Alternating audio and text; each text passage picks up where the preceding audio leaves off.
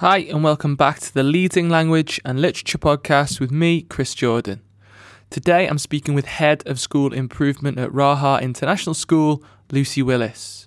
Luci has worked in London, Japan and now Abu Dhabi, serving a whole host of roles that support students and teachers alike. In the interview, we discuss a brief introduction to her teaching career and what recently led her to the UAE, what the post Head of School Improvement entails, and what a day in Luci's shoes looks like, or feels like, examples of strategies she has tried to implement within the school and their levels of success, whether improvement can actually be gauged after an intervention has been rolled out, the government inspection teachers can expect in Abu Dhabi, and what the work-life balance is like in Abu Dhabi compared to previous places Luci has lived. Thanks again to Luci for sparing some time to discuss her new role, and I hope that all goes well for Raha, Abu Dhabi and the Emiratis working through their lockdown. Please be sure to subscribe to the show via your favourite podcast provider, give a rating, write a review, or simply stay up to date with each new episode.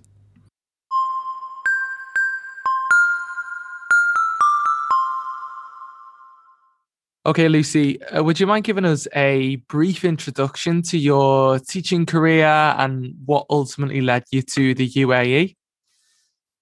Sure. So my name's Luci Willis. I worked out next year will be my 25th year in teaching and education, which seems incredible. I don't feel like I can have spent 25 years doing this, but I'm also really grateful that I got to be in a job that allows me to change and experience so many different things. So it started right back in 1997 down in Sussex, where I did my training. And I started out as a secondary English teacher. And I worked down in different schools in Sussex teaching English. And 1 year over in Spain in an international school also teaching English.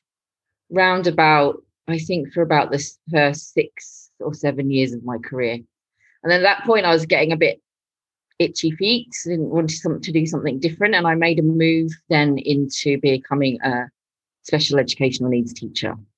From that, I started running a small kind of behaviour unit that we had within the secondary school called The Bridge. The idea was it was a bridge between not being at school and being at school. So I did that for about 2 years. And then I became a Senko in a secondary school in Brighton and ran the special needs department for 6 years there. And at that point, the itchy feet came back and I started looking for jobs overseas. And I took on a role in Brazil, in Sao Paulo, in an international school to set up, kind of bring together at that point, a lot of international schools would have some special needs support, some English language support, maybe some counselling, but it was all quite separate. And so that was one of the first schools where they tasked me with bringing things together. And so that's what I did for 2 years at that school. After that, I moved from Brazil to Japan, which is a very big contrast, cultural contrast, but doing a similar kind of thing, bringing together some pieces of work that were happening in the school around special needs, ELL support, some counselling. I stayed at that school for 6 years, and in that time I was promoted eventually to whole school principal for wellbeing. And so I'd been working, all those schools in overseas had been working whole school from 4 years old up to 18. So I then started to develop my knowledge around primary and early years teaching. After I was the whole school principal for wellbeing, which was a wonderful job in the school in Nagoya, Japan, which I loved very much. Family things are happening back in the UK. So I took a year back in London in another international school, the Dwight School in London, and was a classroom teacher for a year teaching English in the MYP. And it was amazing. It was such a good experience to go back and be a teacher again after being a leader for quite a long time. But yeah, again, I suppose those feet never stop itching. And I'm a CIS evaluator, and I was on a team with someone from the school here in Abu Dhabi, and we worked together on the CIS evaluation for a school in Hong Kong, actually, which is where you are. This is a very long story, isn't it? But through meeting her, she sort of recommended me for a job here, and I met with the school here and interviewed with them. And I was very interested in the role here, which is called the head of school improvement. And one of the things that they told me about the role was that they had removed the previous post of head of inclusion. And what they wanted to do, which is something I'm also quite passionate about, is to include inclusion within how we are a really good school and how we, provide high quality teaching and learning to the students. So it's really embedded in what you do and less separate. I mean, that is a journey, and it's difficult, and there's a way to go before I think any school can do that really effectively. But I was very interested in the idea of how we can develop that idea of integrating support for students more effectively into what we offered in terms of teaching and learning. So that's where I've ended up here in the middle of a pandemic, moving to a new school with a task with supporting teaching and learning to teachers who are in survival mode and really don't have much energy beyond just getting through each day. So that's been a very interesting, humbling experience, but wonderful too. So that's kind of taken me to where I am now. What does improvement, so inclusion is included in like head of improvement. What else? I imagine improvement kind of differs in terms of definition or what that entails depending on the place or even the school you're in. But what's your remit as head of school improvement? What do you have to focus on, and what does a typical day or week look like? There is no typical day or week, which is really good about it. It's been interesting. There was already one head of school improvement, and the school I'm in now, Raha International School, is a big international school, and we're in the process of opening a second campus. So it's about 3,000 students altogether, a lot of teachers.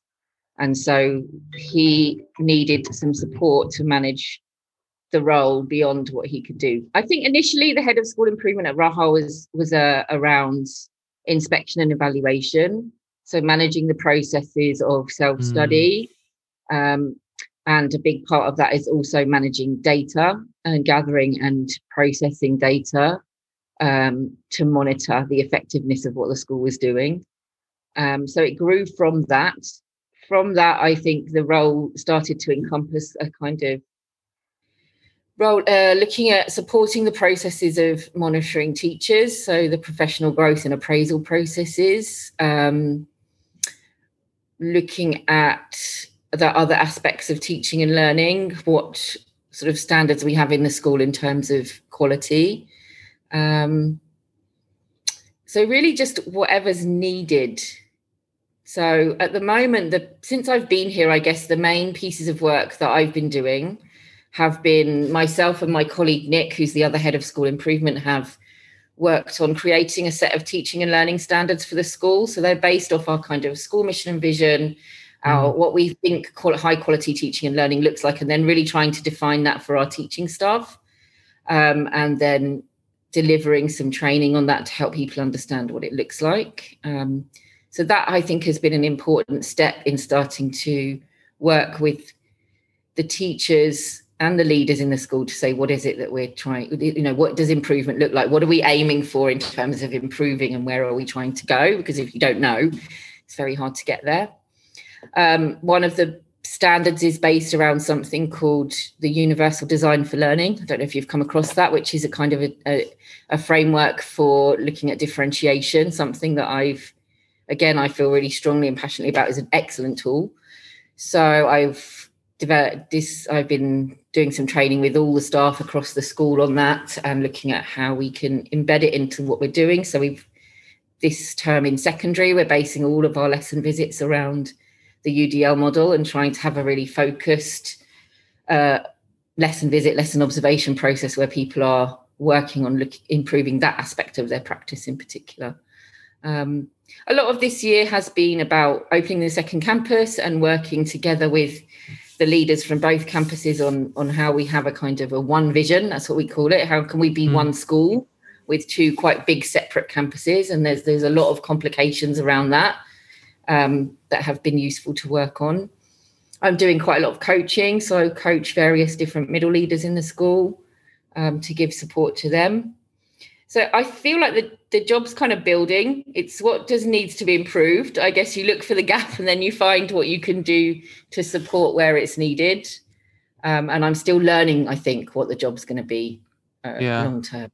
I suppose improvement's never done by definition, I guess. So that's both kind of an ambitious way to look at it, and also quite a sort of something that'll keep you busy with well-being, or with improvement. These things that you've had experience in, whether it's in like the UAE or outside the UAE, it always kind of fills me with a bit of dread. Like for someone who works in, like, let's say in a senior leadership role for teaching and learning, let's say, it seems a lot easier to rely on data or, summative assessments and this kind of thing. Not to say that that's the only aspect of school life that they draw upon, but how do you gauge whether the improvement that you and your colleague are trying to map out is actually occurring, or how in like Nagoya or any other school, how do you know that the well-being has actually significantly increased in your experience? How do you gauge that?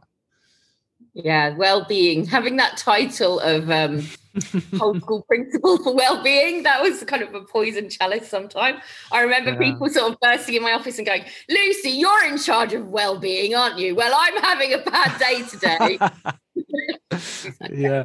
I did have a sofa in my office. I called it the emotion sofa, and you could cry or cushions or be happy on there, so wherever you needed. I do think that's an interesting question. And even when I was working back 12 years ago when I was a Senko, I remember people say, thinking about how do we know what we're doing is having impact? And I think I realized then that I couldn't see the impact of a lot of that work immediately. You're right. It's not going to have a noticeable effect immediately, maybe on someone's attainment that's measurable in the same way that it could be that if you put a new instructional strategy in, or you change the way that you assess something, you're going to see impact. Things that impact student well-being or teacher well-being are not necessarily going to show something concrete immediately. The benefit of being a teacher for 25 years, I think, is that I can see students that I used to teach, and I can see the impact long-term on things that we did back when they were still at school. And I'm in touch with some students, and I see that. But that's quite nebulous. And we're in education, we often want to see things. I'm doing the MPQH at the moment, the UK head teachers qualification, and they want you to have a 2-term project which has data that shows impact over 2 terms. And, in some ways that's really unrealistic, I feel like, and ends up with people kind of if you work a lot with data, that data is malleable. It's not fixed. It's movable. It gives you can use it to show things. So I guess in terms of impact, measuring impact is difficult, isn't it? It's very difficult to have a definitive answer on are things getting better. Sometimes you think, what do parents want for their children at school? They want them to feel happy, and they want them to feel safe. Do we measure that impact? Do they want them? I read a great article recently, actually, that talked about maybe the one thing that we should measure schools on is, do they give the students choices in their life?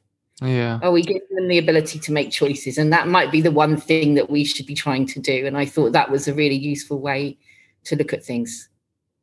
There's I remember reading something a while ago as part of a course I was doing, and it was saying about how you could try and approach sort of like, pupils in terms of questionnaires or surveys. And it kind of struck me as, but even that is something which is relatively malleable, in terms of if you give them a survey in the first term and they understand what it's for, and in the second term, they're almost tacitly expected, and they can feel that they're expected to say, well, things have got better, haven't they? Because we've spent all this money, and, I feel like it's even that you can get data that isn't necessarily kind of like valid or reliable. And it's that it adds another layer of kind of complexity or challenge, I suppose, to your role. But with regard to Abu Dhabi specifically, or the UAE, what kind of inspection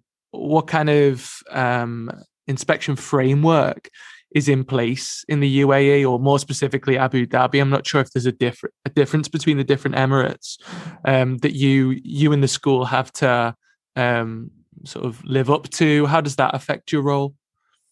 Yeah, very much so. And, I'm still learning about the detail of it. But yes, there are different educational bodies that do inspections in different Emirates. So the one in Dubai is different to the one in Abu Dhabi. So in Abu Dhabi, it's called ADEC, and they have an inspection framework with a set of standards.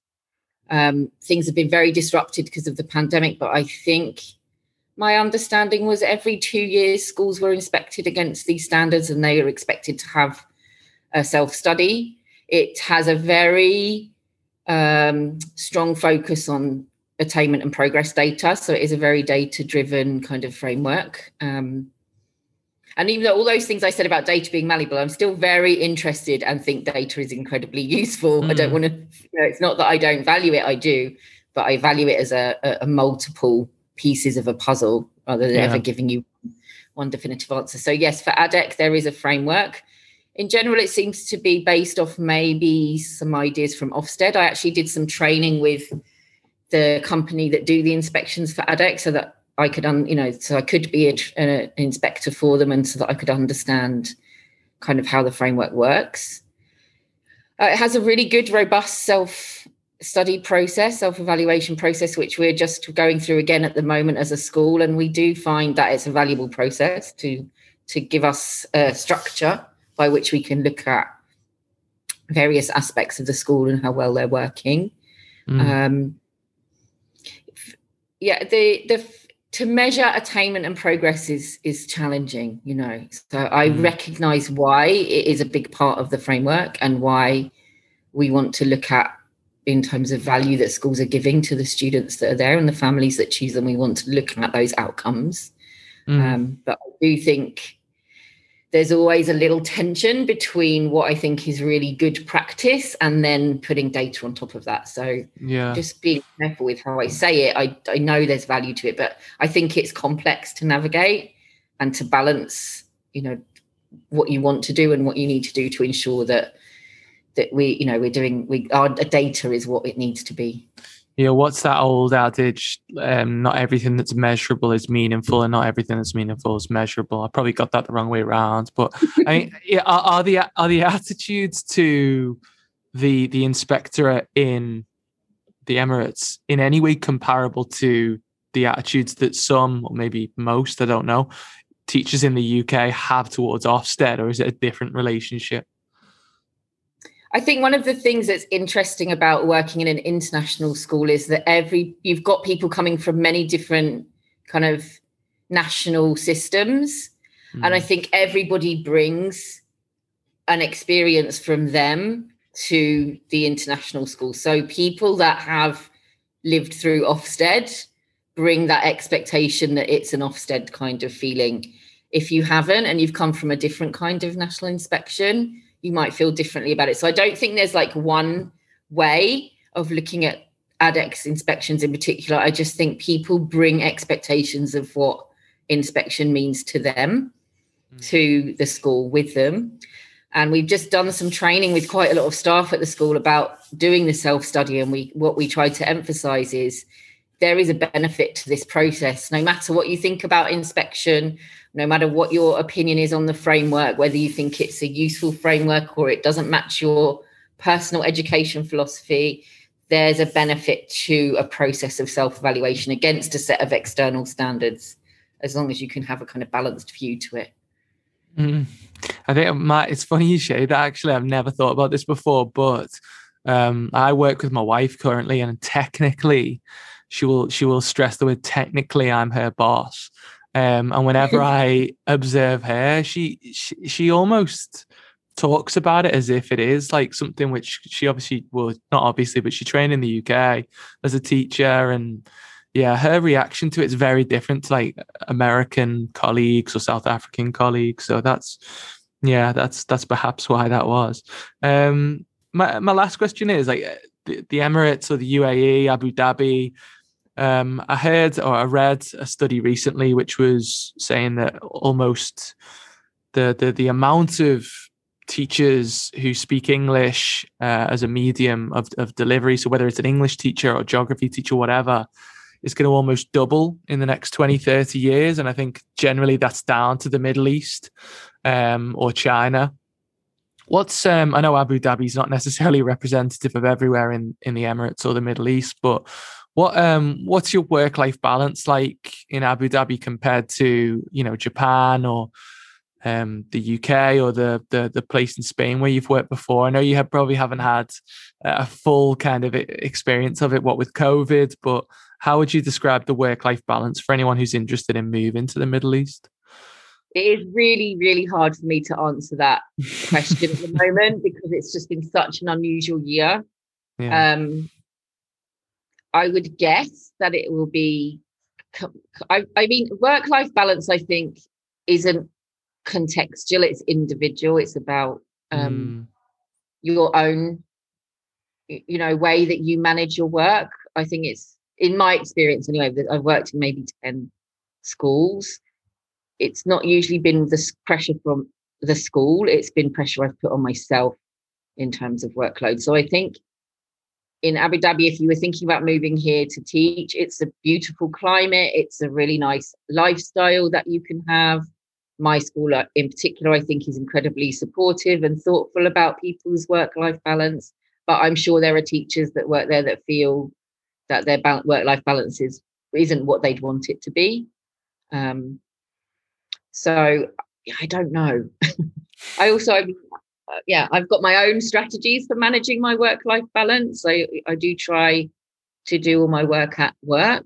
And if that means I work longer days, I'll work longer days. But working from home a lot more this year's changed that, so now I'm more comfortable doing work at home because I've had to have whole weeks and months at home. I think, it's quite a nice way of putting it, actually, that it is individual to the person. I'm sure there's people who sort of work in the same staff room as me who, we work in the same place, walk about on the same bit of carpet every day, but our attitudes are completely different. And I suppose if you've got a family or you're single and that kind of thing, then that also affects it as well. But yeah, okay. Only thing that remains for me to say really is thanks a lot for giving up your time today. I'm sure you've got plenty to deal with the head of improvement responsibility, as you explained before. So thanks a lot for giving up your time and your insights about your work-a-day week, Luci. No problem. Thank you so much for inviting me to talk to you.